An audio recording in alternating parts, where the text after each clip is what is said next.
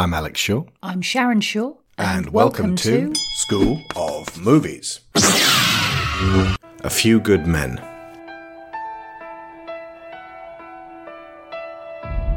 You ever served in an infantry unit, son? No, sir. Ever served in a forward area? No, sir. Ever put your life in another man's hands, asked him to put his life in yours? No, sir. We follow orders, son. We follow orders or people die. It's that simple. Are we clear? Yes, sir. Are we clear? Crystal. All those having business with this General Court-Martial, stand forward and you shall be heard. The facts of the case are these. On midnight of September 6th, the accused entered the barracks room of their platoon mate. They woke him up, tied his arms and legs with tape, and forced a rag into his throat. A few minutes later, a chemical reaction caused his lungs to begin bleeding. He drowned in his own blood and was pronounced dead at 37 minutes past midnight. You think Santiago was murdered? Private Santiago is dead, and that is a tragedy. But he is dead because he had no code. He is dead because he had no honor. And God was watching. How do you feel about that theory? Sounds good to me. I'll knock it all down to involuntary manslaughter. No deal, we're going to court. No, you're not. Why not? Because you'll lose. You want to investigate me? Roll the dice and take your chances. I eat breakfast 300 yards from 4,000 Cubans who are trained to kill me. So don't think for 1 second you can come down here, flash a badge, and make me nervous. Your men follow orders or people die. You want answers? I think I'm entitled. You want answers? I want the truth! You can't handle the truth. Son, we live in a world that has walls, and those walls have to be guarded by men with guns. Who's gonna do it? You? That if this case is handled in the same fast food, slick-ass, Persian bazaar manner with which you seem to handle everything else, then something's gonna get missed. In the heart of the nation's capital, in a courthouse of the United States government, one man will stop at nothing to keep his honor, and one will stop at nothing to find the truth.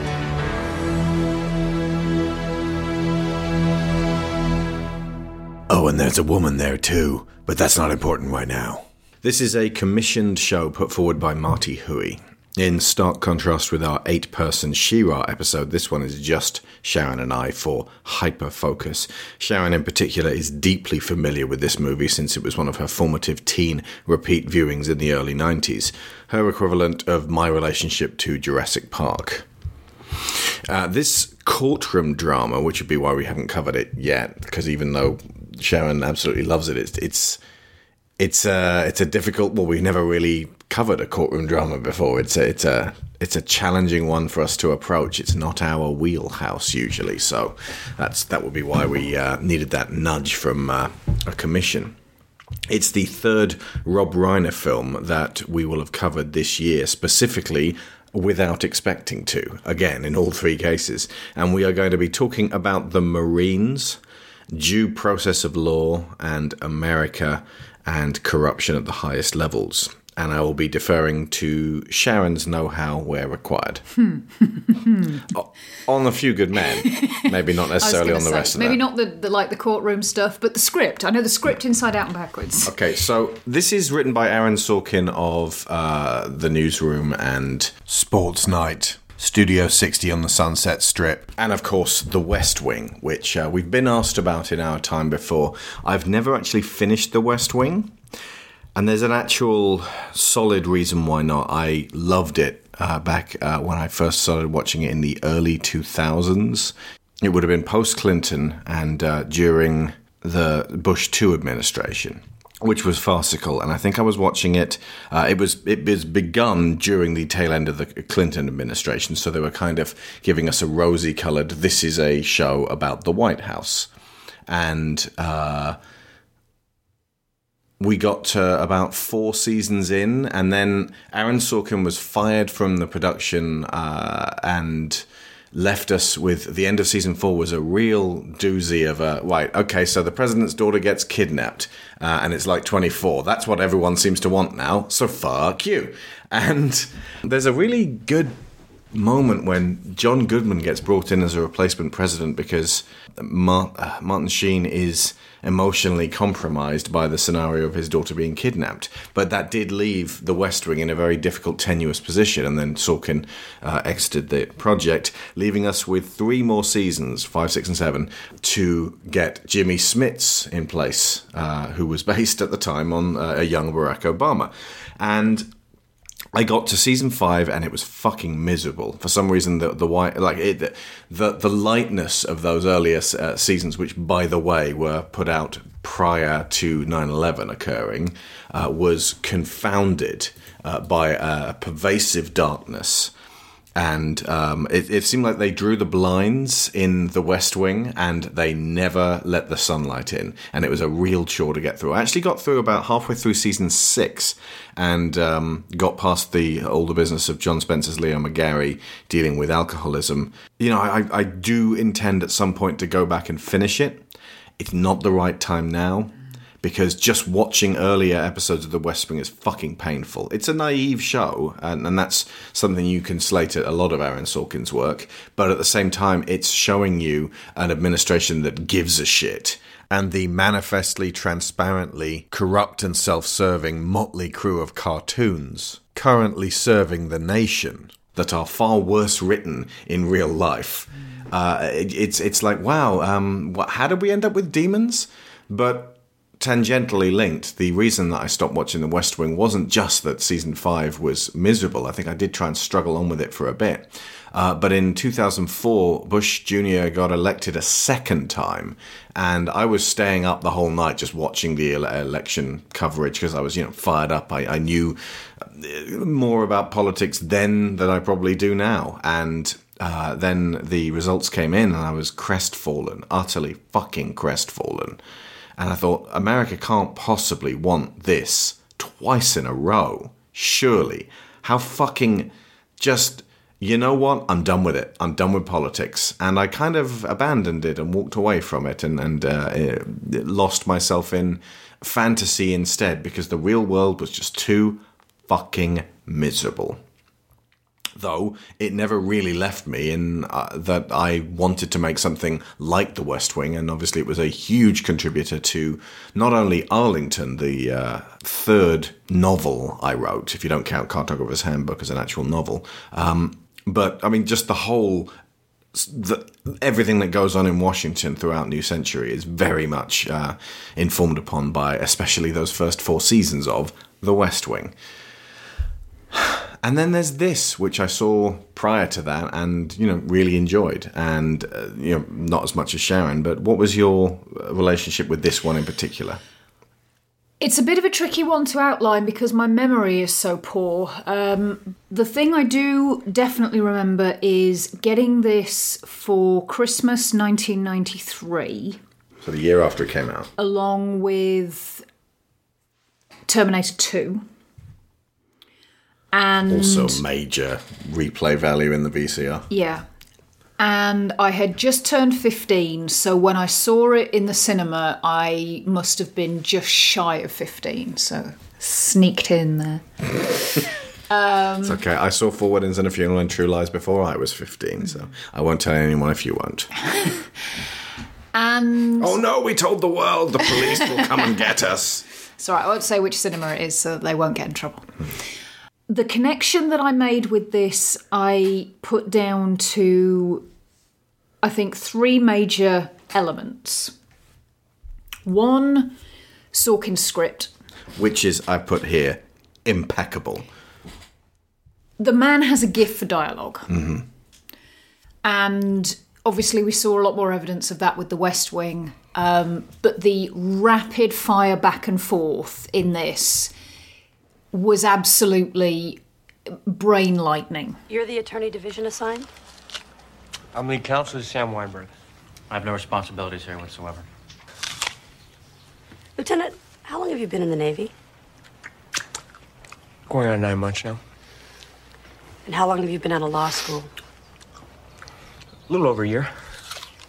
I see. Have I done something wrong? No. It's just that when I petitioned division to have counsel assigned, I was hoping I would be taken seriously. No offense taken, in case you were wondering. Commander, Lieutenant Caffrey is generally considered the best litigator in our office. He's successfully plea bargained 44 cases in 9 months. One more, I get a set of steak knives. Have you ever been in a courtroom? I once had my driver's license suspended. Danny. Commander, from what I understand, if this thing goes to court, they won't need a lawyer. They'll need a priest. No, they'll need a lawyer. Dawson's family's been contacted. Downey's closest living relative is Jetty Miller, his aunt on his mother's side. She hasn't been contacted yet. Would you like me to take care of that? Sure, if you feel like it. One of the people we'll be seeing down there is the barracks CO, Colonel Nathan Jessup. I assume you've heard of him. Who hasn't? He's been in the papers lately. He's expected to be appointed Director of Operations at National Security Council. Really? These are the letters that Santiago wrote in his 8 months at Gitmo. That's Guantanamo Bay. I knew that one. He wrote to the Fleet Commander, HQ Atlantic, to the Commandant of the Marine Corps, even his senator. He wanted to be transferred off the base. No one was listening. Are you with me? Yeah. Finally, he wrote to the Naval Investigative Service, where he offered information about Corporal Dawson's fence line shooting in exchange for a transfer. Right. Is that all? Lieutenant, this letter makes it look like your client had a motive to kill Santiago. Got you. And Santiago is... who? The victim. Write that down. Am I correct in assuming that these letters don't paint a flattering picture of Marine Corps life at Guantanamo Bay? Yes, Am I further right in assuming that a protracted investigation of this incident might cause some embarrassment for the Security Council guy? Colonel Jessup. 12 years. I'm sorry? I'll get them to drop the conspiracy and conduct unbecoming. 12 years. You haven't talked to a witness or looked at a piece of paper. Pretty impressive, huh? You're gonna have to go deeper than that. Commander, do you have some sort of jurisdiction here that I should know about? My job is to make sure that you do your job. I'm special counsel for internal affairs, so my jurisdiction's pretty much in your face. Read the letters. I'll expect a report when you return from Cuba. Sure. You're dismissed. I always forget that part. He's a little preoccupied. Team's playing Bethesda Medical next week. Tell your friend not to get cute down there. The Marines in Guantanamo are fanatical. About what? About being Marines. It gets you fired up. It gets you thinking. It's the kind of dialogue that makes you inquisitive. Well, it's the kind of dialogue that works really, really well for somebody whose brain moves extremely quickly, but only in certain circumstances, because it demands that you process the thing that was just said while you're still listening to the thing that they're saying next, which sometimes can be very difficult to do. But back then, it was like a workout for my brain. So I really appreciated it from that perspective. So that was the first thing. After watching the film several times and basically committing most of the script to memory, even when we were watching it today, I was kind of having to fight myself not to do all the lines, like all the lines. I guess maybe my version of that would be Pulp Fiction then, 1994, so the same year. I committed that to audio memory. I could start from... Forget it. It's too risky. I'm through doing that shit. Yeah, Pulp Fiction was the first film also that made me want to be something to do with film for my career. Now, in the same vein, falling in love with the script for this made me then buy a copy of the play. Right. Was it from the first draft or was it from the revised? Because the play went on for several years and he tightened and revised the play as he went over the years. I think it must have been a fairly early version, although it did say now a major motion picture by Rob Reiner on the cover, but the but cover they could put didn't that have... on like that. I'm assuming they wouldn't keep revising the published version of the play with every single iteration. I wouldn't have thought so, no. But by the time we actually saw the play performed in London with... Oh, you're going to drop that bomb right now? Yeah. Well, we saw this performed in London with Rob Lowe. Yes, appropriately enough. He's also quite gifted with Sorkin dialogue. I think the version that we saw was much closer to the film. Yeah, they'd taken a lot of cues from the 92 than the play film. that I had We read. saw that around like 2005, 6. Yeah. But my reason for getting hold of the play was because, and this would have been around 95, I want to say, 95, 96. And I was doing GCSE drama and looking at doing an A-level in theatre studies, and I was basically acquiring play scripts to mine for monologue performances, and I had hoped to get a piece that I could perform in class, but I couldn't because they're all so fast that they go by in a heartbeat. None of them were long enough. And I sure as heck didn't have anybody that I could draft to perform opposite me to be able to do the repartee quickly enough to do any of the dialogue scenes. Apparently September 2005 was when this was going. Right, so about 10 years later then. But yeah, that would be a reason why the script is impeccable. It was revised repeatedly throughout the theatre screenings of it. And then Sorkin went back to the drawing board to adapt it to the screen and kind of make it more action-packed. And he kind of semi-seriously mentioned that he would need to put lots more explosions into it. Action-packed, by which he meant put some outside scenes in it. Yes. Kathy buys a paper. Yes. But you said that it has dated.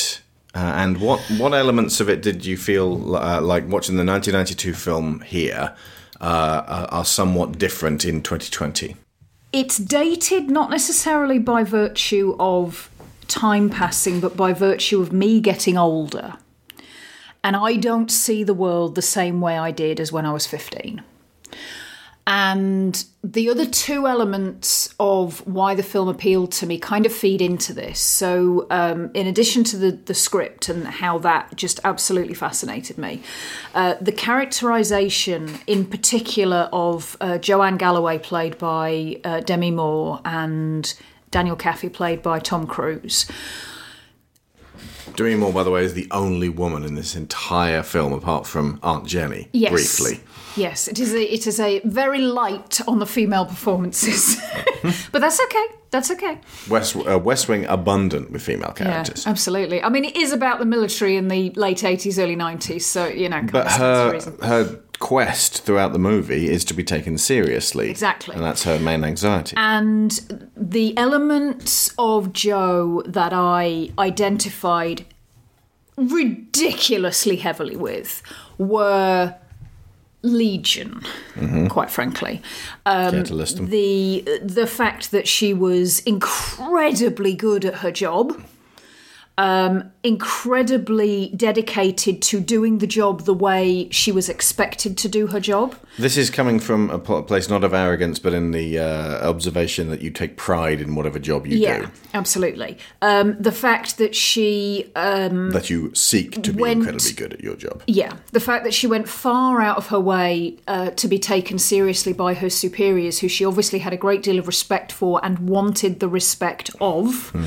The fact that she utilised the skills that they didn't want her for, which I will get into later, as well as the skills that they did want her for, but because there were a handful of boxes that she just couldn't tick, they didn't take her seriously.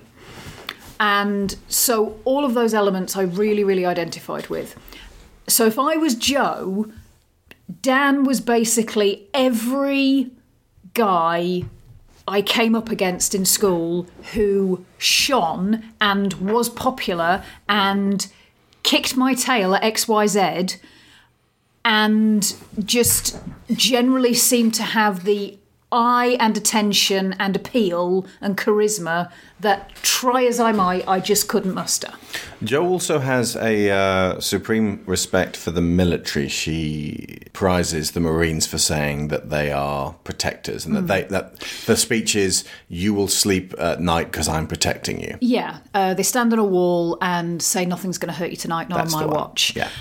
It's not, the way I take it is not specifically so much that she's got that respect for the military, But for that... for the ethic. Ethic, yes. The ideal and the ethic that she perceives lies behind the best of the military. A few good men. Yeah.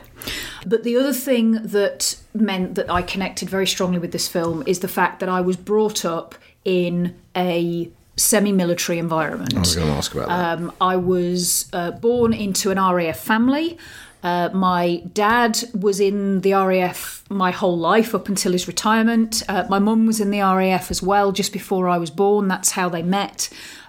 She came out because she wanted to have kids, but I spent the early part of my life on living in quarters on Air Force bases, moving because Dad got new orders, and even after we moved off quarters and got a private house, I still lived up to a certain age, around about 8 or 9, on housing estates that had high military populations and went to schools that had lots of military kids at them. So that was the environment that I was absolutely subsumed in up to my sort of the preteen bracket.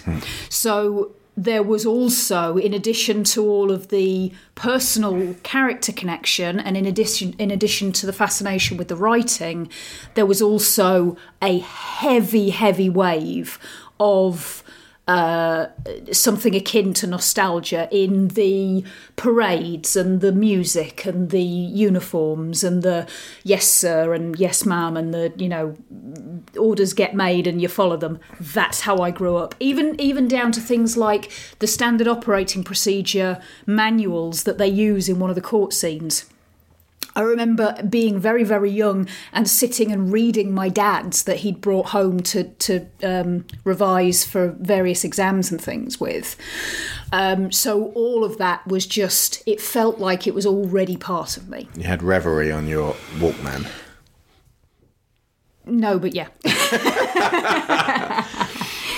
Okay, I'm going to jump over the characters and we can refer back to the characters as we tackle theme, because there's a lot of weighty themes here tied up with the events. And this is not going to be a massively long episode because we can be somewhat succinct about it.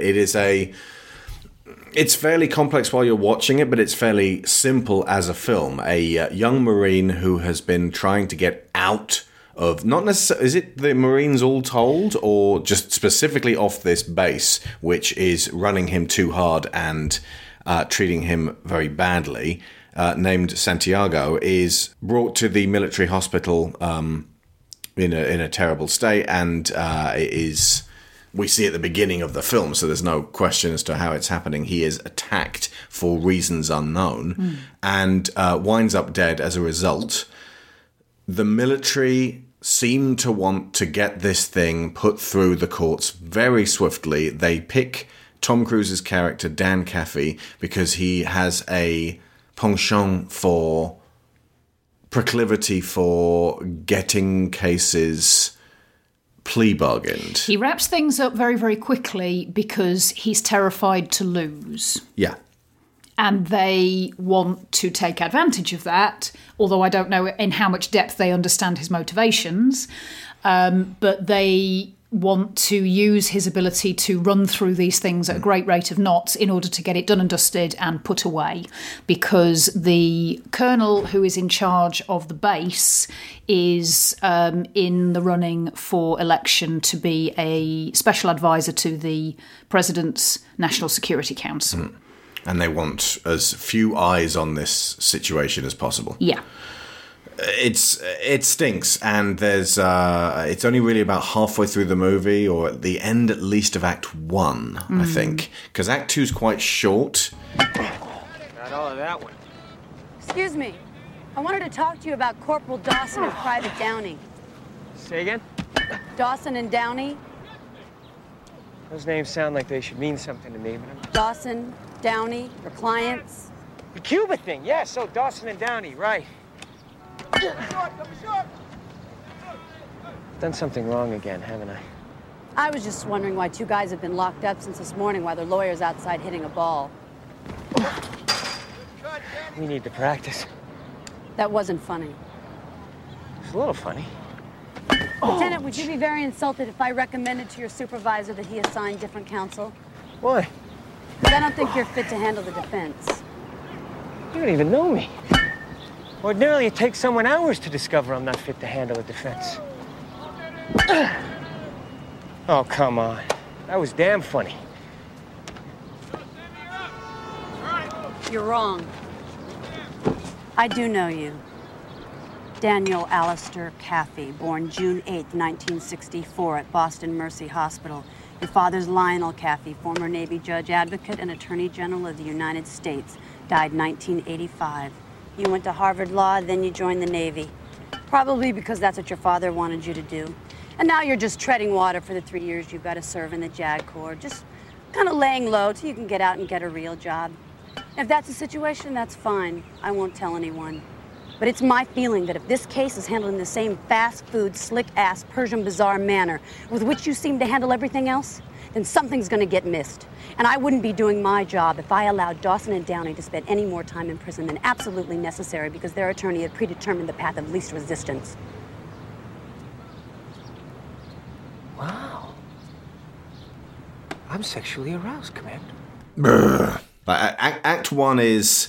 Okay, so this case, and then they approach it from multiple different angles and go, it's kind of an open and shut one, and when we meet, Tom Cruise is playing baseball and being cocky and kind of plea bargaining while playing ball, just to get his his defendant off on a lighter sentence because he bought and smoked a dime bag of oregano. Shooting two.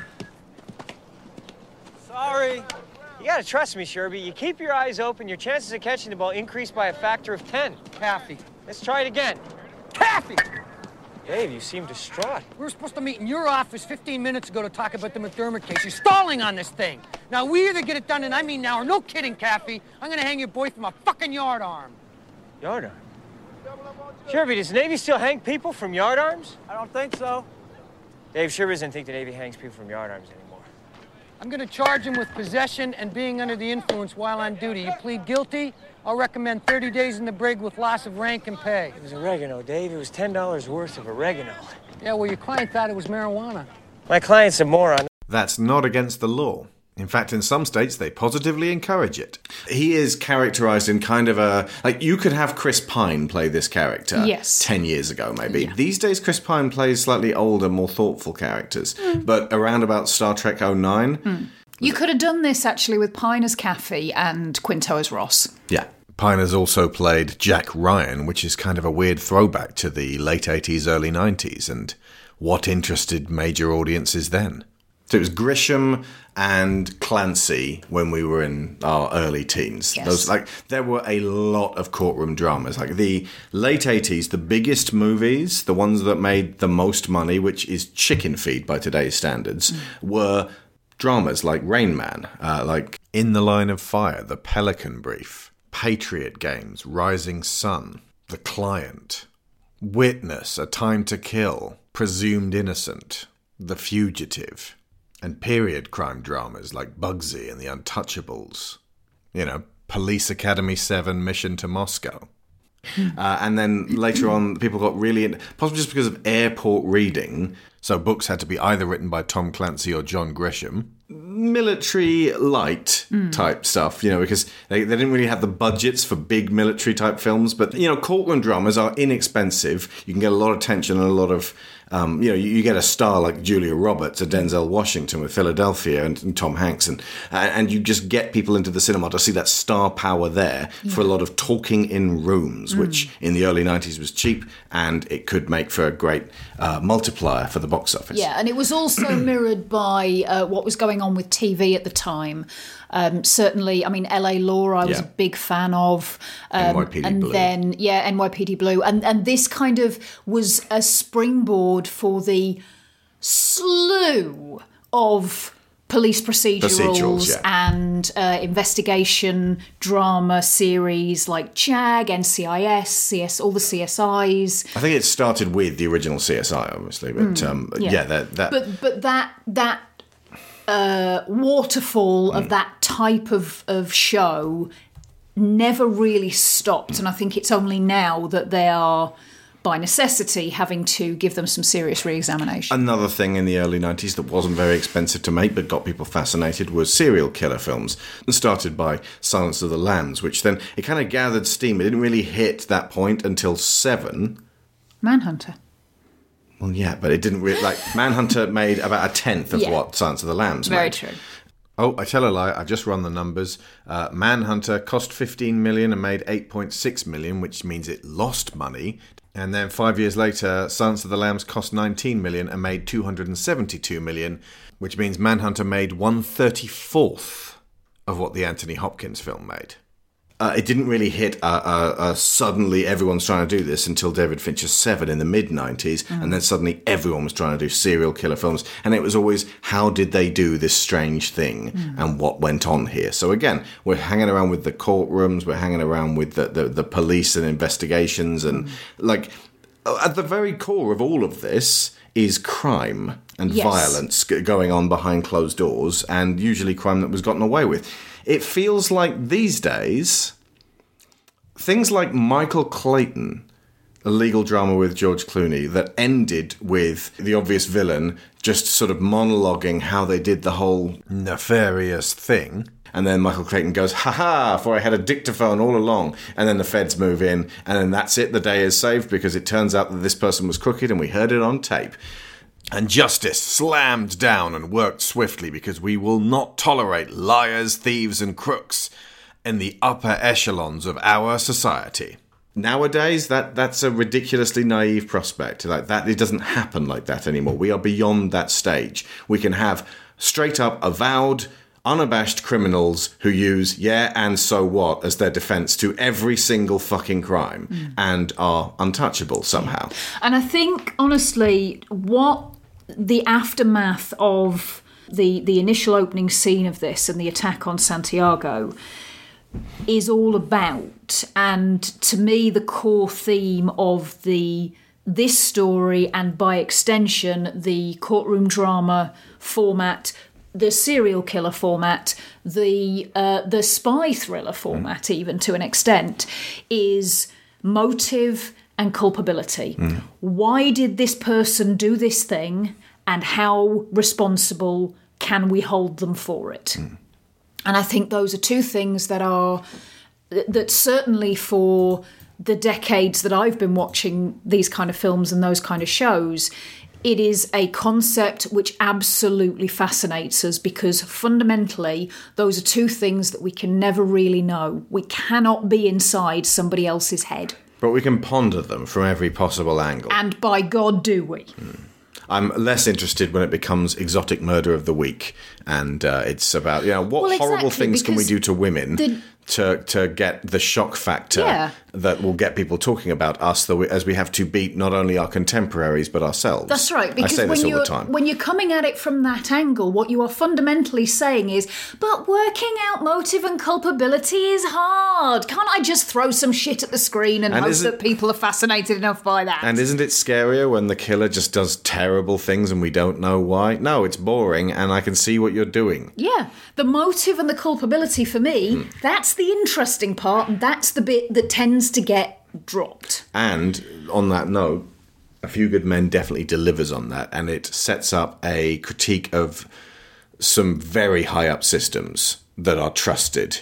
And that, I feel, is something that isn't dated and in fact is painfully relevant. Yes, I agree. Maybe how the characters in the film refer to and regard these systems, but the actual condemnation of them is very right now. Yeah, I do think to an extent the film has a naivety, which is absolutely to have been expected from the early 90s. Yes.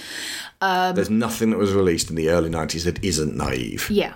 But they couldn't know. The range of character perspectives on the systems and their gaps, shall we say, are still very, very relevant. Who the fuck is PFC William T. Santiago? Private Santiago's a member of 2nd Platoon Bravo, sir. Yeah. Well, apparently he's not very happy down here at Shangri-La because he's written letters to everybody but Santa Claus asking for a transfer. And now he's telling tales about a fence line shooting.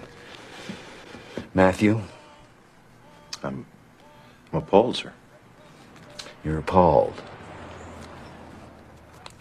This kid broke the chain of command and ratted on a member of his unit, to say nothing of the fact that he is a U.S. Marine, and it would appear he can't run from here to there without collapsing from heat exhaustion.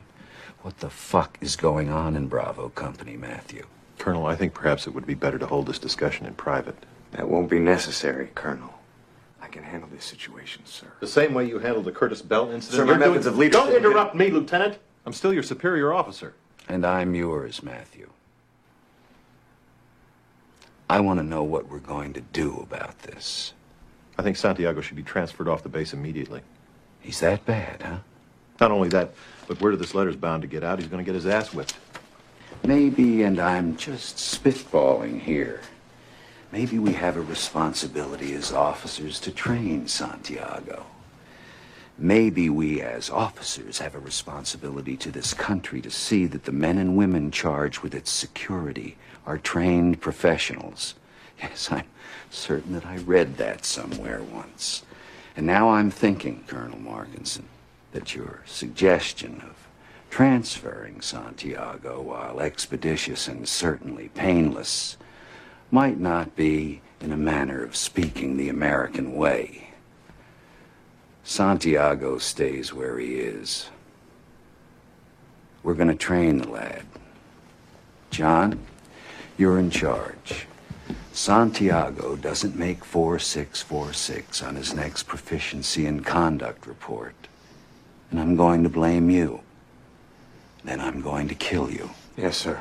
Right, so one of the themes that I was refreshingly happy to see absent was there was no Take My Breath Away or Show Me Heaven romance between Dan and Joe. This is not something we specifically need to talk about, but it just seemed almost odd that there was this beautiful, hot young starlet in the shape of Demi Moore who had just become huge thanks to Ghost. And she's paired up with the... At the time, I would say... Man of the moment. The man of the moment. Like, Brad Pitt hadn't yet broken. Nope. And there was around about, obviously, the mid-90s with Interview with the Vampire was just a year or so off now from this. That was 94, yeah. 94, but basically you go from Rain Man in 88. Yeah. Top Gun in 86.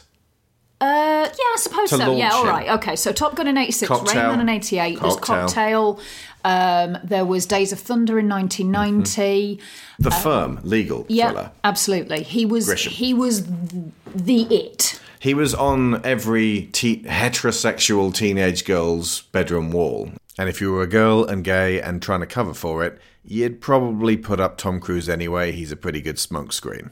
My sister was slightly after this, so there was a lot more Brad Pitt. But if she'd been a little bit older, it would have been Tom Cruise. Yeah. See, I had Keanu Reeves and Kate Bush, but then I'm not heterosexual. Yeah, Keanu was hitting the Keanu-sance, the first of many. Yes. Indeed. It was actually surprising that in zhuzhing this up for the cinema, Sorkin wasn't pressured into, or he may have been asked but declined, maybe we get these two hot starlets to bone out of frustration. There's a couple of points when it could have happened. Maybe. And I'm glad it didn't. And I wouldn't be doing my job if I allowed Dawson and Downey to spend any more time in prison than absolutely necessary because their attorney had predetermined the path of least resistance. I'm sexually aroused, Commander.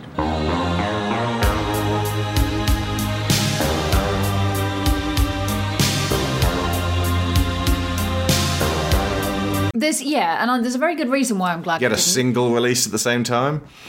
Yeah. Show me courtrooms. The fact that when they first meet...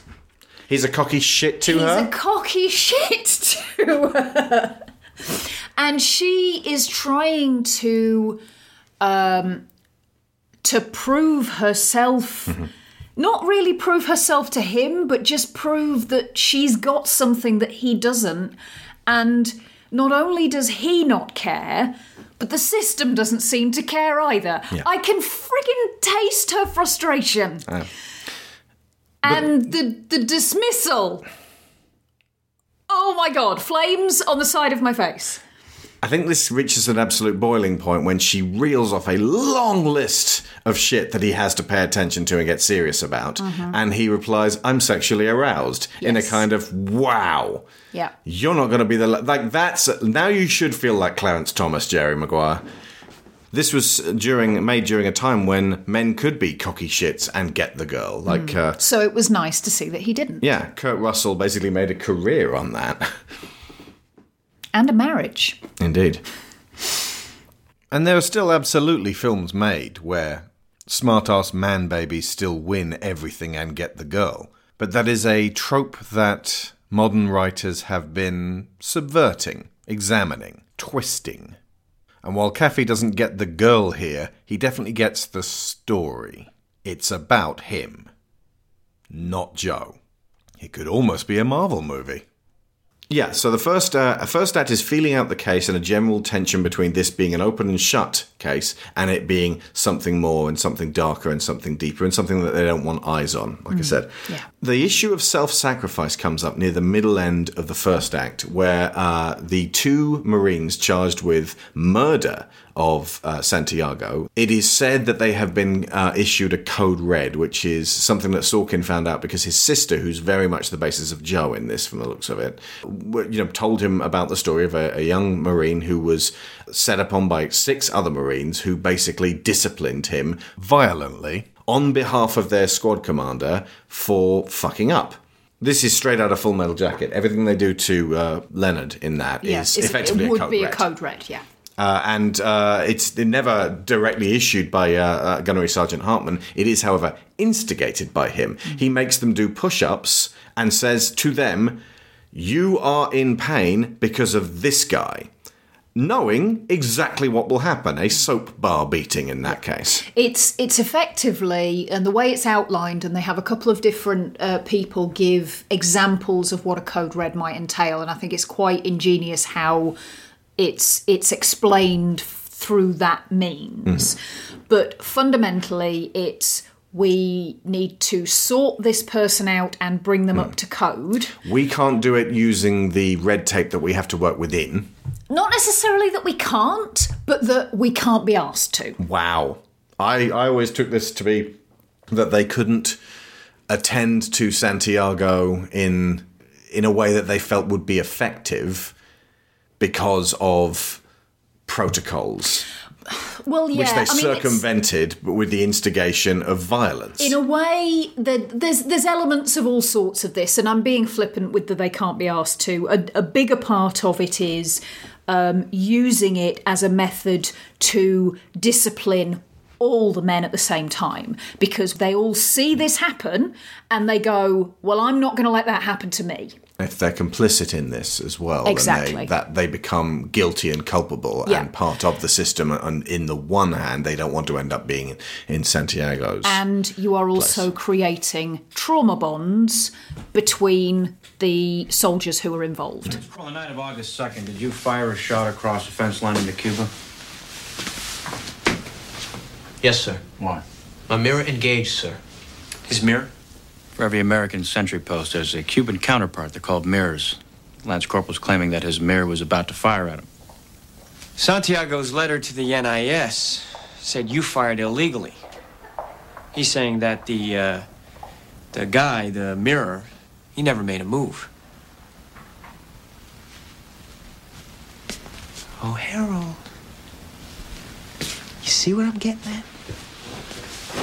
If Santiago didn't have anything on you, then why did you give him a code red? Because he broke the chain of command, sir. He what? He went outside of his unit, sir. If he had a problem, he should have spoken to me, sir. Then a sergeant, then company commander. Yeah. Then... All right. Did you assault Santiago with the intent of killing him? No, sir. What was your intent? To train him, sir. Train him to do what? Train him to think of his unit before himself. To respect the code. Unit, Corps, God, Country. I beg your pardon? Unit, Corps, God, Country. Sir. Particularly of note during this middle end section of Act 1 is these two, Dawson and Downey, are going to be sentenced to jail. and Caffey is trying to get them to plea bargain. Is he asking them to say we were given orders to do this? It was a code red. No, because in the initial stages they don't know that was the case, and that's the point. The defendants will not tell them anything. They respond yes and no to direct questions, but they don't volunteer any information. Code red is kind of like the moment in The Usual Suspects when Kuyan comes back and he goes, "Who's Kaiser Soze?" Ah, fuck! Yeah. And suddenly the film takes a turn. Exactly. And it's going, right, there's more to this, and the word you're looking for is Kaiser Soze. Yeah. Joe picks up on the idea that it may be a code red very early on. She's internal affairs, which means chances are she's heard of them before and potentially had to deal with them. The charge that is being levelled at Dawson and Downey initially is one of murder and conspiracy to commit murder, because the way that Santiago died, it's possible that they poisoned the rag that they put in his mouth. It's posited. It's theorised that that's what happened, and so they're being given this very high charge. What Caffey is trying to do is get it down to something less so that they can get a shorter term in jail, find something that they're willing to plead guilty to, basically. This is Caffey working his usual process. He's plea bargaining, and they don't want to, because as far as they're concerned, to get the reduced sentence, to get the 6 months hockey season in jail, they have to effectively sell out the system they were raised in. Yes. Their dependence on the Marine Corps is absolutely contingent on this whole case, is how they feel about the organisation that they are being tried on behalf of, effectively. Also, they're being asked to lie. Yeah. The way they see it, they're being asked to admit to something that they know they didn't intend to do. And they're disgusted with Caffey, especially Dawson, for what he's suggesting, which to them is a breach of honour. And honour most definitely comes into this film, and that is my point to end on regarding honour. Do Code Red still happen on this base, Colonel? Joe, the Colonel doesn't need to answer that. Yes, he does. No, he really doesn't. Yeah, he really does. Colonel. You know, it just hit me. She outranks you, Danny. Yes, sir. I want to tell you something, and listen up, because I really mean this. You're the luckiest man in the world. There is nothing on this earth sexier, believe me, gentlemen, than a woman that you have to salute in the morning. Promote them all, I say, because this is true. If you haven't gotten a blowjob from a superior officer, well, you're just letting the best in life pass you by. Colonel, the practice of Code Reds is still condoned by officers my on this problem base. is I'm a colonel, so I'll just have to go on taking cold showers until they elect some gal president. I need an answer to my question, sir. Take caution in your tone, Commander. I'm a fair guy, but this fucking heat is making me absolutely crazy. You want to ask me about Code Reds on the record, I tell you I discourage the practice in accordance with the Commander's directive. Off the record, I tell you it is an invaluable part of close infantry training, and if it happens to go on without my knowledge, so be it.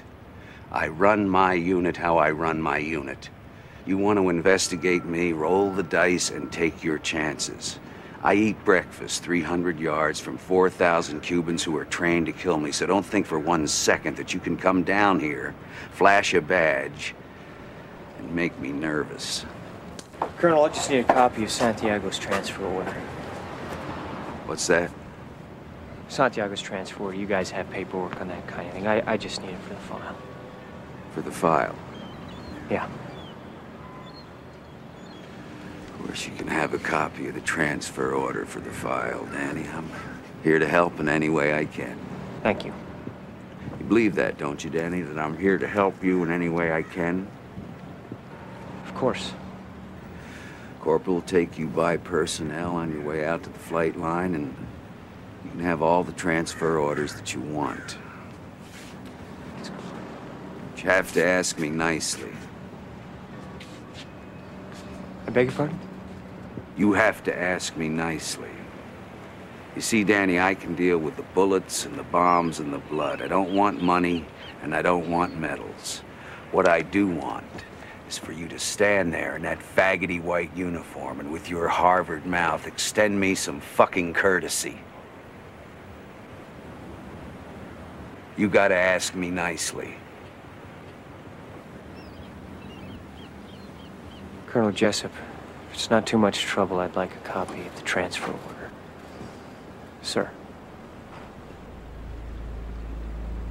No problem. Dan Caffey is trying to live up to his father Lionel, and during his confrontation with Nathan Jessup, Jack Nicholson on fucking fire in this movie. This is the kind of performance they give Best Supporting Actor Oscars to. Jessup effectively puts him in his place by praising his father.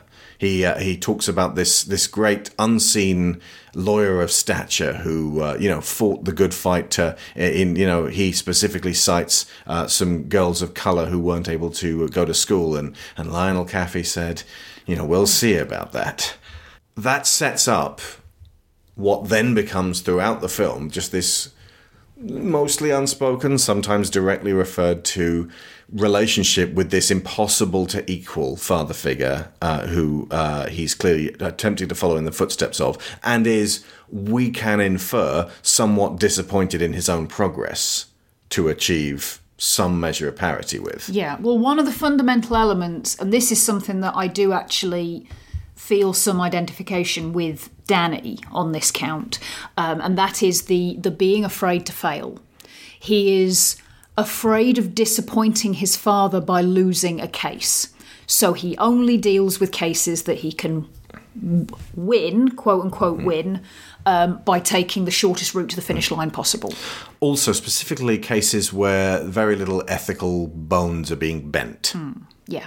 And he's using civilian lawyer tricks to do it. There's a really neat way that this is outlined. The scene where he's talking to the guy when he's playing softball about the signalman who bought and smoked the dime bag of oregano. He has this clearly pre-prepared line about, you're going to go blind on paperwork because a signalman first class bought and smoked a dime bag of oregano.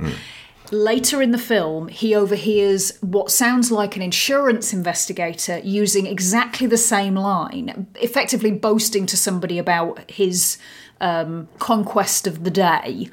And it sort of suggests that this is a line that they were given maybe by a tutor in law school, and this is something that they trot out because it's pat, it's quick, it's fancy, and it makes them seem smart and sharp. But it's a trick. It gets the job done, but it's unscrupulous. Yeah. It's cheap. And unprincipled. This is a film which Reiner described as Caffey going from a boy into a man, and I'd never thought about it like that, because growing up, obviously, he was considerably older than me, and now he's considerably younger than me, but I can see this cocky, young, almost Good Will Hunting lawyer kid. Yeah. Maybe Matt Damon in The Rainmaker by John Grisham. And everyone was doing it, you see. And he goes from that to having his morality questioned by Jessup because he's coming up against somebody who has a very dark morality, and he has to hold his in contrast and by virtue of that grow lighter. He has to be a good man. He has to be a man of standing that he can be proud of in order to not necessarily now appease this ghost of a father who's no longer there, but just to be able to say he has actually arrived at adulthood. Yeah. That he is able to stand up shoulder to shoulder with his peers, which is a definite journey from who he is at the beginning. I think Joe even says, how long have you been out of law school? And he says a little over a year. So he is very young.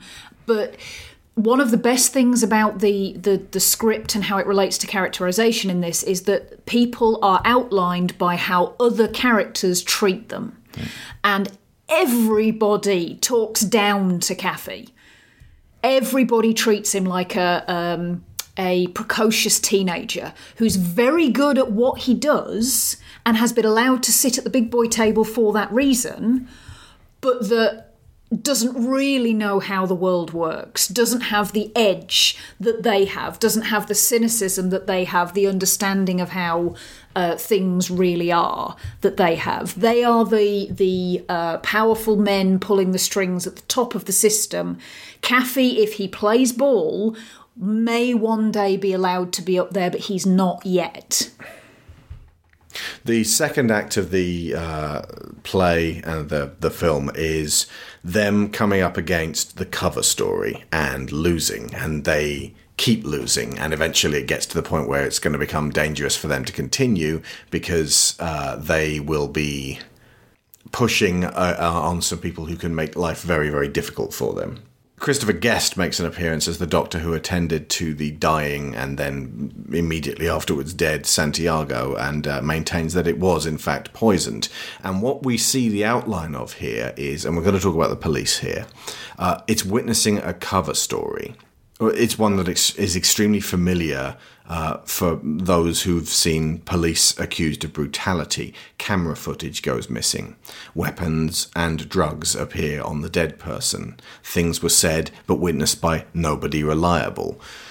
For this next section, rather than my inexpert appraisal of a very serious, far-reaching and systemic situation, I'm going to hand you over to real-life bipartisan lawyer Legal Eagle. This clip is from his video, How to Reform the Police. Part of the issue here is that some of the things that the police unions often negotiate over are not just things like salary or hours or retirement benefits, but things like what happens when individual police officers are accused of misconduct. Often you'll see in the collective bargaining agreements that the police officers, if they are accused of egregious misconduct, have a certain cooling off period where it might be 48 or 72 hours before other police officers are even allowed to interview the police officers accused of misconduct of what actually happened. And what we have seen is that during that amount of time, think about what they're going to say to the people who are investigating. They think about getting their stories straight. They think about what particular chain of events would be most beneficial to themselves. And it will not surprise you that if you are a normal citizen who is accused of criminal misconduct, you don't get the same kind of protections that the police do because of the contracts that are written into the collective bargaining agreements between the police union and the police departments. And I've heard stories of police unions giving individual officers more or less a script to recite when they are accused of unlawful use of force. And so they can get their story to line up with the thing that is the best legal defense. And the only option I left was my firearm. This has to work, otherwise I'm going to be dead. He's going to get this gun away from me. Something's going to happen, and I'm going to be dead. And these are just a handful of examples how, in many ways, police officers get special treatment when they are accused of misconduct on their own. And that's not to say that police unions don't provide real benefits, but if people are really serious about creating a more just and fair system for everyone, not just police officers, certainly people are going to have to take a serious look at the power that police unions have in this country. And because of the power that police unions have in this country, it's often been incredibly difficult to get police reforms because as a political entity, they tend to fight any kind of change at all. Beginning today, as chief, I am immediately withdrawing from the contract negotiations with the Minneapolis Police Federation. I plan to bring in subject matter experience and advisors to conduct a thorough review of how the contract can be restructured to provide greater community transparency and more flexibility for a true reform. So if we were going to use a general principle here, we might say that perhaps there can be a rule that says police officers can't get any special treatment above and beyond what any other normal citizen would get when accused of criminal misconduct. And when it comes to police oversight, perhaps we should rethink the idea that the police are able to police themselves, where instead of the police overseeing themselves, there is a board of civilians, or at least non-police officers, who are able to look at the potential misconduct and make a judgment over it. And perhaps even better than just a civilian oversight board is a civilian oversight board with the ability to make high-stakes decisions, that if they do find misconduct, they are able to levy penalties against the police officers or potentially even fire them. Now, Obviously, this is something that police unions want to fight against because they don't want some other third party having sway over individual police officers. But it's something that other police departments have done and can make sure that when there is misconduct, that the bad actors are punished for it. So that is Legal Eagle, a sober, calming voice amidst the chaos of 2020. This 48-hour grace period is afforded to cops being investigated but never afforded to civilians because this is an institution that protects individual cells to preserve the whole. Because if one cop goes down for corruption, that then leads to a paper trail. And then the whole thing starts to unravel. We've had harrowing stories throughout 2020 of good cops, the few who actually are trying to help the system, being ignored, being dismissed, being forcibly relocated, being discredited, being threatened, being professionally ruined. Just instances of attempting to do what the police are supposed to be there for, which is to root out crime and corruption, to protect the integrity of the front end of America's justice system by blowing the whistle on the few bad apples.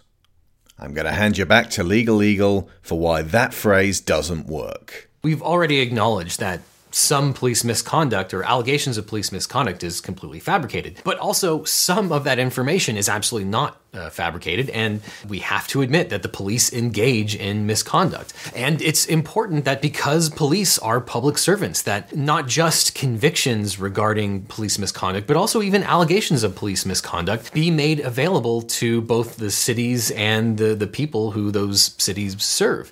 And the statistics tend to bear this out as well, that only a small number of police officers are responsible for the vast majority of allegations and convictions of police misconduct. So it's very important to have access to that data, that information, to know who those potential bad apples are. And you always have a bad apple no matter where you go. You have bad apples. And there are not too many of them, and I can tell you there are not too many of them in the police department. And by the way, the metaphor of the bad apples, it's being thrown around a lot, especially by police officers and police departments claiming that it's only a couple of bad apples. Well, remember, that analogy is that a handful of bad apples will spoil the entire barrel of apples. So when you have a potential systemic issue, the fact that you're pointing to a couple of bad apples doesn't actually support your argument that it's individuals and not the system itself. Because those couple of bad actors, those bad apples, can have a corrupting influence on the rest of the entire department. So be careful what metaphors you use in what particular context. It's important to know what those words mean.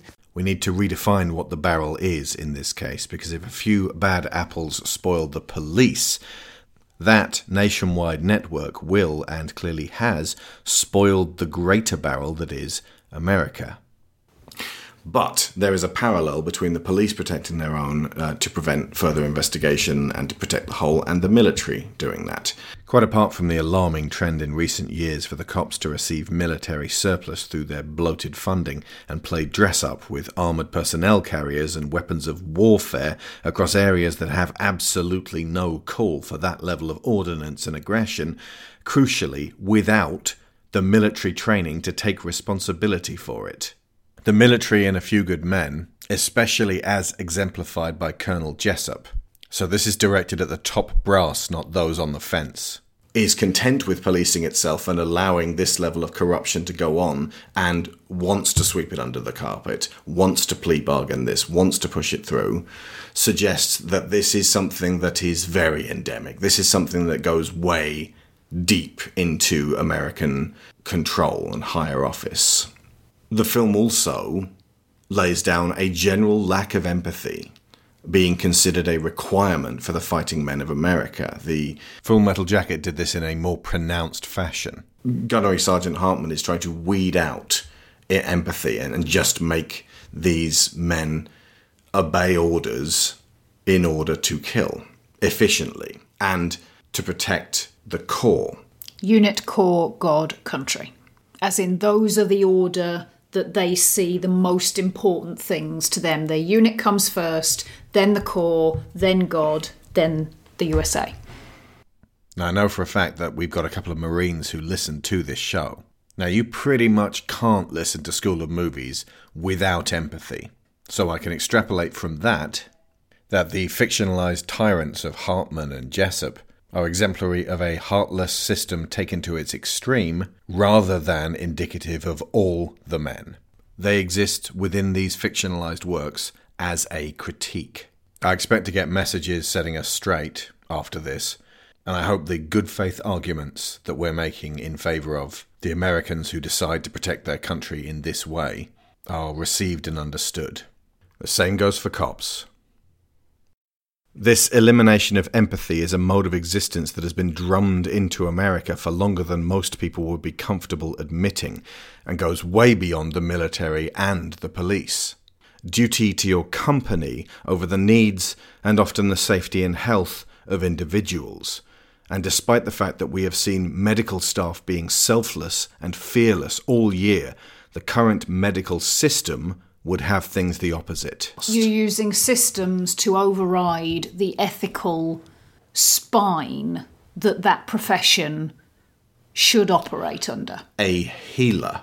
But this also applies to the government, where empathy is perceived as a weakness, and if you are searching for a way to put laws through that protects people, you're going to be up against a lot of red tape, which suggests that looking after people is not as important as looking after, say, the economy. When we are directly being told, go out, start business up again, some of you may die, but that is a sacrifice the economy is willing to take. Yeah. And I would say politics generally, it falls under this same category. Are you here to serve or are you here for power? Because if it's the latter, then you shouldn't be. Also, no women presidents, please. They repeatedly address the commander-in-chief in this film as the head of all the armies and courts. And they keep saying, oh, you want to talk to my boss? They live in the White House. There's one line in this where, I won't quote the whole thing because it's foul, but Jack Nicholson is talking about female superior officers, and to rub his own rank in their faces points out that he won't have a female superior officer unless they elect some gal president. This film was made 28 years ago. We still haven't had a female president. Could we get on that, please? And he says until they elect some gal president with a measure of contempt that suggests he knows they're never gonna. That will never happen. Certainly not in his lifetime. Which is depressing. I still think we can win. Maybe you should drink a little.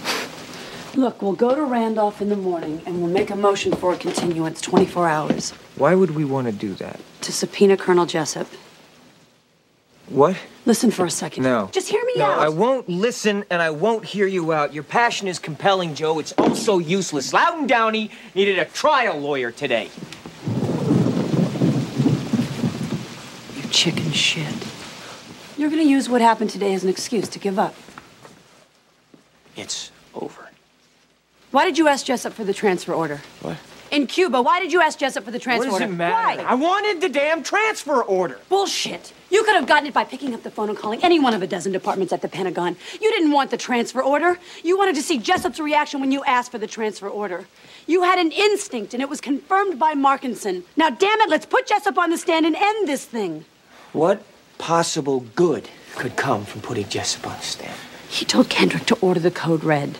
He did? That's great.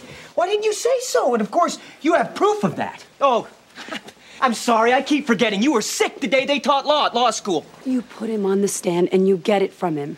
Oh, we get it from him. Yes, no problem. We get it from him. Colonel Jessup, isn't it true that you ordered the code red on Santiago? Listen, we're all a little... I'm sorry, your time's run out. What do we have for the losers, Judge? Well, for our defendants, it's a lifetime at exotic Fort Leavenworth. And for defense counsel Kathy, that's right, it's a court-martial. Yes, Johnny! After falsely accusing a highly decorated Marine officer of conspiracy and perjury, Lieutenant Kathy will have a long and prosperous career teaching typewriter maintenance at the Rocco Colombo School for Women. Thank you for playing. Should we or should we not follow the advice of the galactically stupid?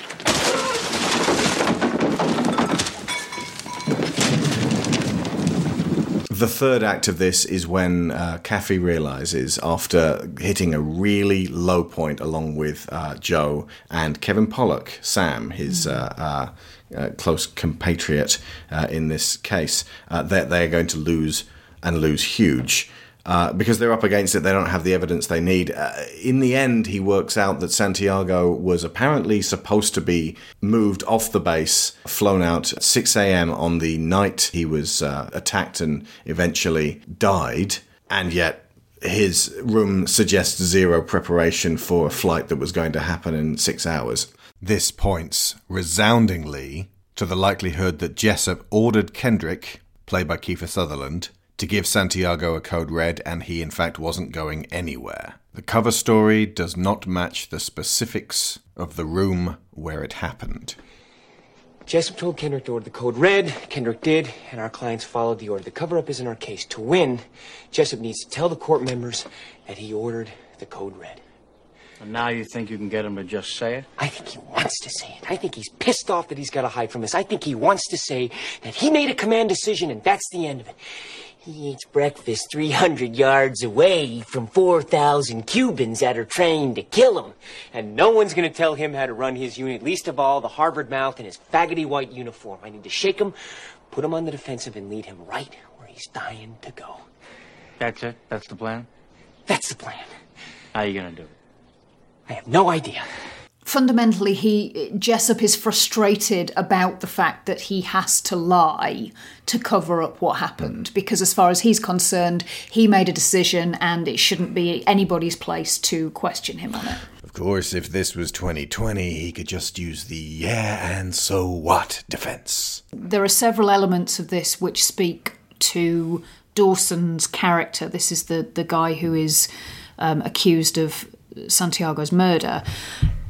He's the one who committed the fence line shooting. He's the one who's going to get in trouble if Santiago tells on him. But up to this point, they make it clear Dawson has not allowed any of the others to get Santiago. He's been protecting him up to the point where he was given the order not to. And it's specific that the person who was protecting him is asked to be the one inflicting the violence upon him. Yeah. Because again, in doing so is a twofold action for the Corps, insofar as in intention it silences Willie, it makes the culpable party complicit in that silencing, but also it, according to the Code Red's guidelines, disciplines a Marine into falling back in line. Yeah. In this case, disciplining both of them, because Dawson was already in trouble for sheltering another Marine who'd been under a Code Red previously. He was confined to barracks and wasn't allowed any food, and Dawson brought him food.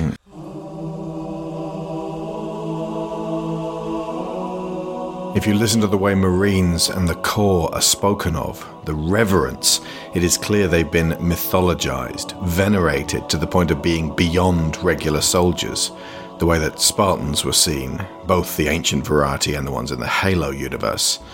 This does not leave much room for human frailty. They must transcend that to achieve their status. And officers like Kendrick and Jessup see kindness and consideration as frailty, the way that the original Spartans did. Only Markinson, played by J.T. Walsh, is plagued by conscience and awareness that everybody involved in this mythological fighting force is still a flesh and blood human.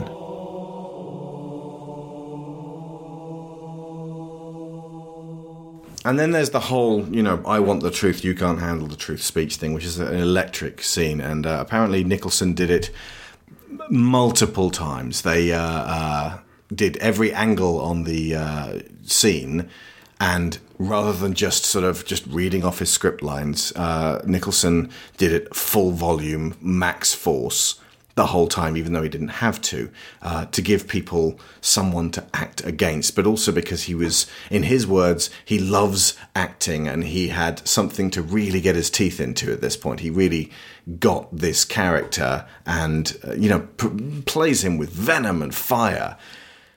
But that gave me more respect and understanding of Nicholson's character. It's easy to point at him and say, he just turns up and is Jack Nicholson. And I've said that for years. But the idea that he would do this again and again and again, being Max Jack Nicholson each time, suggests he genuinely does care about being Jack Nicholson properly, if that makes sense. Like, if he's going to be delivering something to you, he's going to do it right. And he's going to do that with a respect for the actors around him rather than just phoning it in.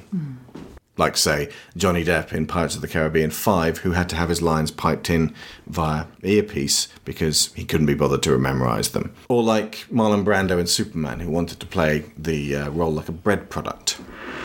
Santiago was a substandard Marine. He was being transferred. That's not what you said. You said he was being transferred because he was in grave danger. That's correct. You said he was in danger. I said grave danger. You said, is there any recall what I said. I can have the court reporter read back to you. I know what I said. I don't have to have it read back to me like I'm... Why the two orders? Colonel? Sometimes men take matters into their own hands. No, sir. You made it clear just a moment ago that your men never take matters in their own hands. Your men follow orders or people die. So Santiago shouldn't have been in any danger at all, should he have, Colonel? You snotty little bastard. Your Honor, I'd like to ask for a recess. I'd like an answer to the question, Judge. The court will wait for an answer. Lieutenant Kendrick ordered the code red, didn't he? Because that's what you told Lieutenant Kendrick to do. Object! And when it went bad, you cut these guys loose! Your Honor, you had Marcus inside a phony transport. Your Honor, you doctored the logbook. Damn it, Cappy! You coerced the doctor. Consider yourself in contempt. Colonel Jessup, did you order the code red? You don't have to answer that question. I'll answer the question. You want answers? I think I'm entitled to. You want answers? I want the truth! You can't handle the truth! Son, we live in a world that has walls, and those walls have to be guarded by men with guns. Who's gonna do it? You? You, Lieutenant Weinberg? I have a greater responsibility than you can possibly fathom. You weep for Santiago and you curse the Marines. You have that luxury. You have the luxury of not knowing what I know, that Santiago's death, while tragic, probably saved lives, and my existence, while grotesque and incomprehensible to you, saves lives. You don't want the truth because deep down in places you don't talk about at parties, you want me on that wall. You need me on that wall. We use words like honor, code, loyalty. We use these words as the backbone of a life spent defending something. You use them as a punchline. I have neither the time nor the inclination to explain myself to a man who rises and sleeps under the blanket of the very freedom that I provide and then questions the manner in which I provide it. I would rather you just said thank you and went on your way. Otherwise, I suggest you pick up a weapon and stand a post. Either way, I don't give a damn what you think you are entitled to. Did you order the code red? I did the job. Did you order the code red? You're goddamn right I did! And I'm going to close out talking about honor. Because this film comes down to a personal code through honor. It's something that we get told about the parameters of and that we can adopt a given code and be the given definition of honor along with it. If we join the Marines, we're told what honor is. Loyalty to the core. But to really understand what true honor is, you have to look inside yourself at what your own conscience is telling you. However, within a strictly rigid system, honor cannot truly exist because they cannot allow for personal decision-making and refusal to follow orders.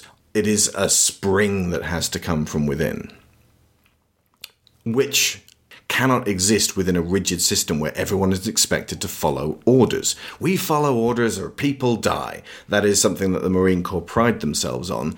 And while there can be honourable Marines, this questions the nature of honour by proxy. Santiago's accidental killers were attempting to be honourable in protecting the core that they love and obsess over, the thing that's given them their purpose, the thing that's nourished them, the thing that became everything important, that became their whole world. So when they're told, just spend 6 months in jail, all you have to do is plea bargain this, they find the idea disgusting. And yet, by the end, on the charge of conspiracy to commit murder, the members find the accused not guilty. On the charge of conduct unbecoming a United States Marine, the members find the accused guilty as charged. The accused are hereby sentenced to time already served, and you are ordered to be dishonorably discharged from the Marine Corps. This court-martial is adjourned.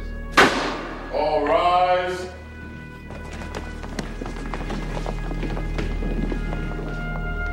What does that mean? How? What did that mean? I don't understand. Colonel Jessup said he ordered the code red. I know. Colonel Jessup said he ordered the code red. What did we do wrong? It's not that simple. What did we do wrong? We did nothing wrong. Yeah, we did. Dawson realizes that despite what they've been told this whole time, the two Marines acted dishonorably, thus exposing the fatal flaw in a system that tells you honor and loyalty to an organization are the same thing. Honor and loyalty are not necessarily the same thing. We were supposed to fight for people who couldn't fight for themselves. We were supposed to fight for Willie.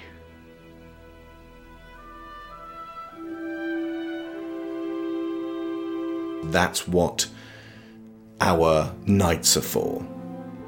That's what the Marines standing on the line are for. That's what the soldiers ready to lay down on the wire and be the line in front of us are for. That's what the police are supposed to be for, that thin blue line between crime and those victimized by crime. They're not supposed to be the ones, during peaceful protests, instigating riots. To protect and serve. Don't stand behind that motto if that's not what you mean. Our protectors should be knights in ideal, but human to the core, and they should not act out of spite.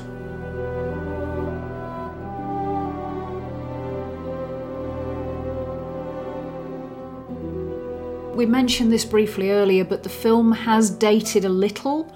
I think fundamentally, as I said, it's mainly down to it being a little naive in places and having generally the moral understanding of the world that a 15-year-old would have. In the early 90s. In the early 90s. In a much purer time. Quite naive. Disgusting, rotten, terrible shit was going on. Yeah. We were just unaware of it. Well, indeed. That's what I love about LA Confidential, despite the fact that it has Kevin Spacey in it. It Yeah. presents us with the view of the 50s that we believe, because we've all been watching Leave It to Beaver, that the 50s was just this squeaky clean place where horrendous things didn't happen. LA Confidential lifts the flap on that and shows us the underbelly and says, no, there was corruption there from the start. This was the making of America. Yeah. If there's one element of the whole thing that I think really doesn't stand up to the passage of time and the passage of my understanding of how things work, it's the very closing part of the court scene when Dawson goes to leave and Danny says to him, "You're welcome." Yeah, basically. He says you don't have to have a patch on your arm to have honour. And what he's basically doing is telling this exceptional soldier that he's allowed to make his own decisions, because this is something that Danny has only just learned for himself, and it's got a little bit of white saviour on it, I will admit that. Yeah, the fact that Dawson is black is but problematic in this context. But for me, I think whether this was what it meant to me at 15, I don't know. I don't know if it quite crystallised in the same way. But what it means to me now is about the fallibility of systems, especially when they get big enough to encase a country the size of America. How they can be used by the people at the top of the system for their own benefit. And essentially, the way you see some of the facets of a national system in this is you've got Jessup at the top, the white colonel who's made his way all the way to the top and now holds the strings of everybody's lives in his hand. Counting only the president as higher up. Exactly. And he gets to make choices that are going to result in people being killed. And the fact that he says in the courtroom, we follow orders or people die. He ignored an order. He was told, you don't condone Code Reds, and he filed it in the waste paper bin. And guess what? People died.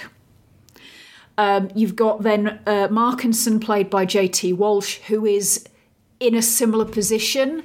But and he has a conscience. He has a conscience, but that's because he can now see himself as he's the older white man who is complicit with this system and is now feeling horrendously guilty for the consequences of this. And the only solution that he can see is to commit suicide. That's the only way he can see to get to leave this system. That was added for the film. It wasn't in the original play. He simply sends them a clue. Yeah. But they needed something more involved for the show. But it's dramatised. It's an appropriate moment to show that there are consequences to this beyond just Santiago's death. Absolutely. Which should be enough in its own. And they're the main people sort of at the top of the system. You've also got at the top of the system Judge Randolph, who's the black court-martial judge who eventually makes the judgment on Jessup and on the whole situation. And he's like the elements of the system which have the potential to have virtue and value. And then at the bottom of the system, you've got Danny, who's the educated white boy that if he plays his cards right and goes to all the softball games and the basketball games and hangs out in the bars with the right people, is eventually going to be allowed entry to the top of the system. Joanne, who is never going to be allowed up there because she's a woman. Dawson, who is never going to be allowed up there no matter how good he is at his job because he's black, because he makes decisions about whether what's going on is right or wrong that people don't want him to make. And Downey, who appears to have an intellectual disability and is sort of the other corner of this. Here's the layers of people at the bottom who this system ultimately is going to get dropped on them. They shore it up. They're the ones who believe in the rules of the system and that if they play by the rules of the system, that eventually it will work for them. But it's never going to work for them. It's not uncoincidental that Santiago is Latino. Yes. And that Jessup at the very top is ordering a black man and a white man of very limited means to effectively, through middle management, to oppress, subdue, beat into shape, effectively terrorise a man that nobody's going to care about. Absolutely. And so these systems that are being used by the people at the top to crush the people at the bottom can be full of good apples. And that doesn't stop them being riddled with flaws and fragilities that make them not fit for any purpose. And the only way to move beyond them is to start dismantling them. SHIELD, Hydra. It all goes. He's right. And there's that incredibly memorable scene with You Can't Handle the Truth in it at the end. Everyone sort of reels off without really thinking about what it means. And I started to really chip away at what that could entail. And I don't know whether Sorkin really intended this, but you can infer a hell of a lot by You Can't Handle the Truth. This time I interpreted it that Dan, and by extension we, cannot what we can't handle is that we are run by men who make rules for ordinary people but operate within a system of their own making that excuses them from these rules. Jessup holds his charge of defense of the nation up as a get-out-of-responsibility free card. The American military may have good men in it, but it is operated at the behest of men seeking to secure a power base for themselves. Jessup's main aim appears to be to further his own career. He smugly talks about his promotion. He seems to be almost psychopathically detached and dismissive of the very people that he was charged with protecting. He exemplifies the sickness of cutting off empathy entirely. And you actually see Caffey employing a little bit of that himself at the beginning. There's echoes of it in his smugness, his conviction that he's a really good lawyer, and his, I think he says something to Joanne about I was requested by Division, so somebody up there thinks I'm a pretty good lawyer. Yes, because as a white young man of connections and renown, he is protected by that system. Yeah, and if, like in a way that someone like Santiago could never be. Exactly. And the point being that if he stays on that track, all right, he might not ever be Jessup, but that's the direction he's headed in. And Dawson and Downey are the two scapegoats being cast down as sacrificial goats, a permissible loss to keep the system in the form of Jessup going. To put "you can't handle the truth" in another, even clearer, more insidious way, they believe they own us.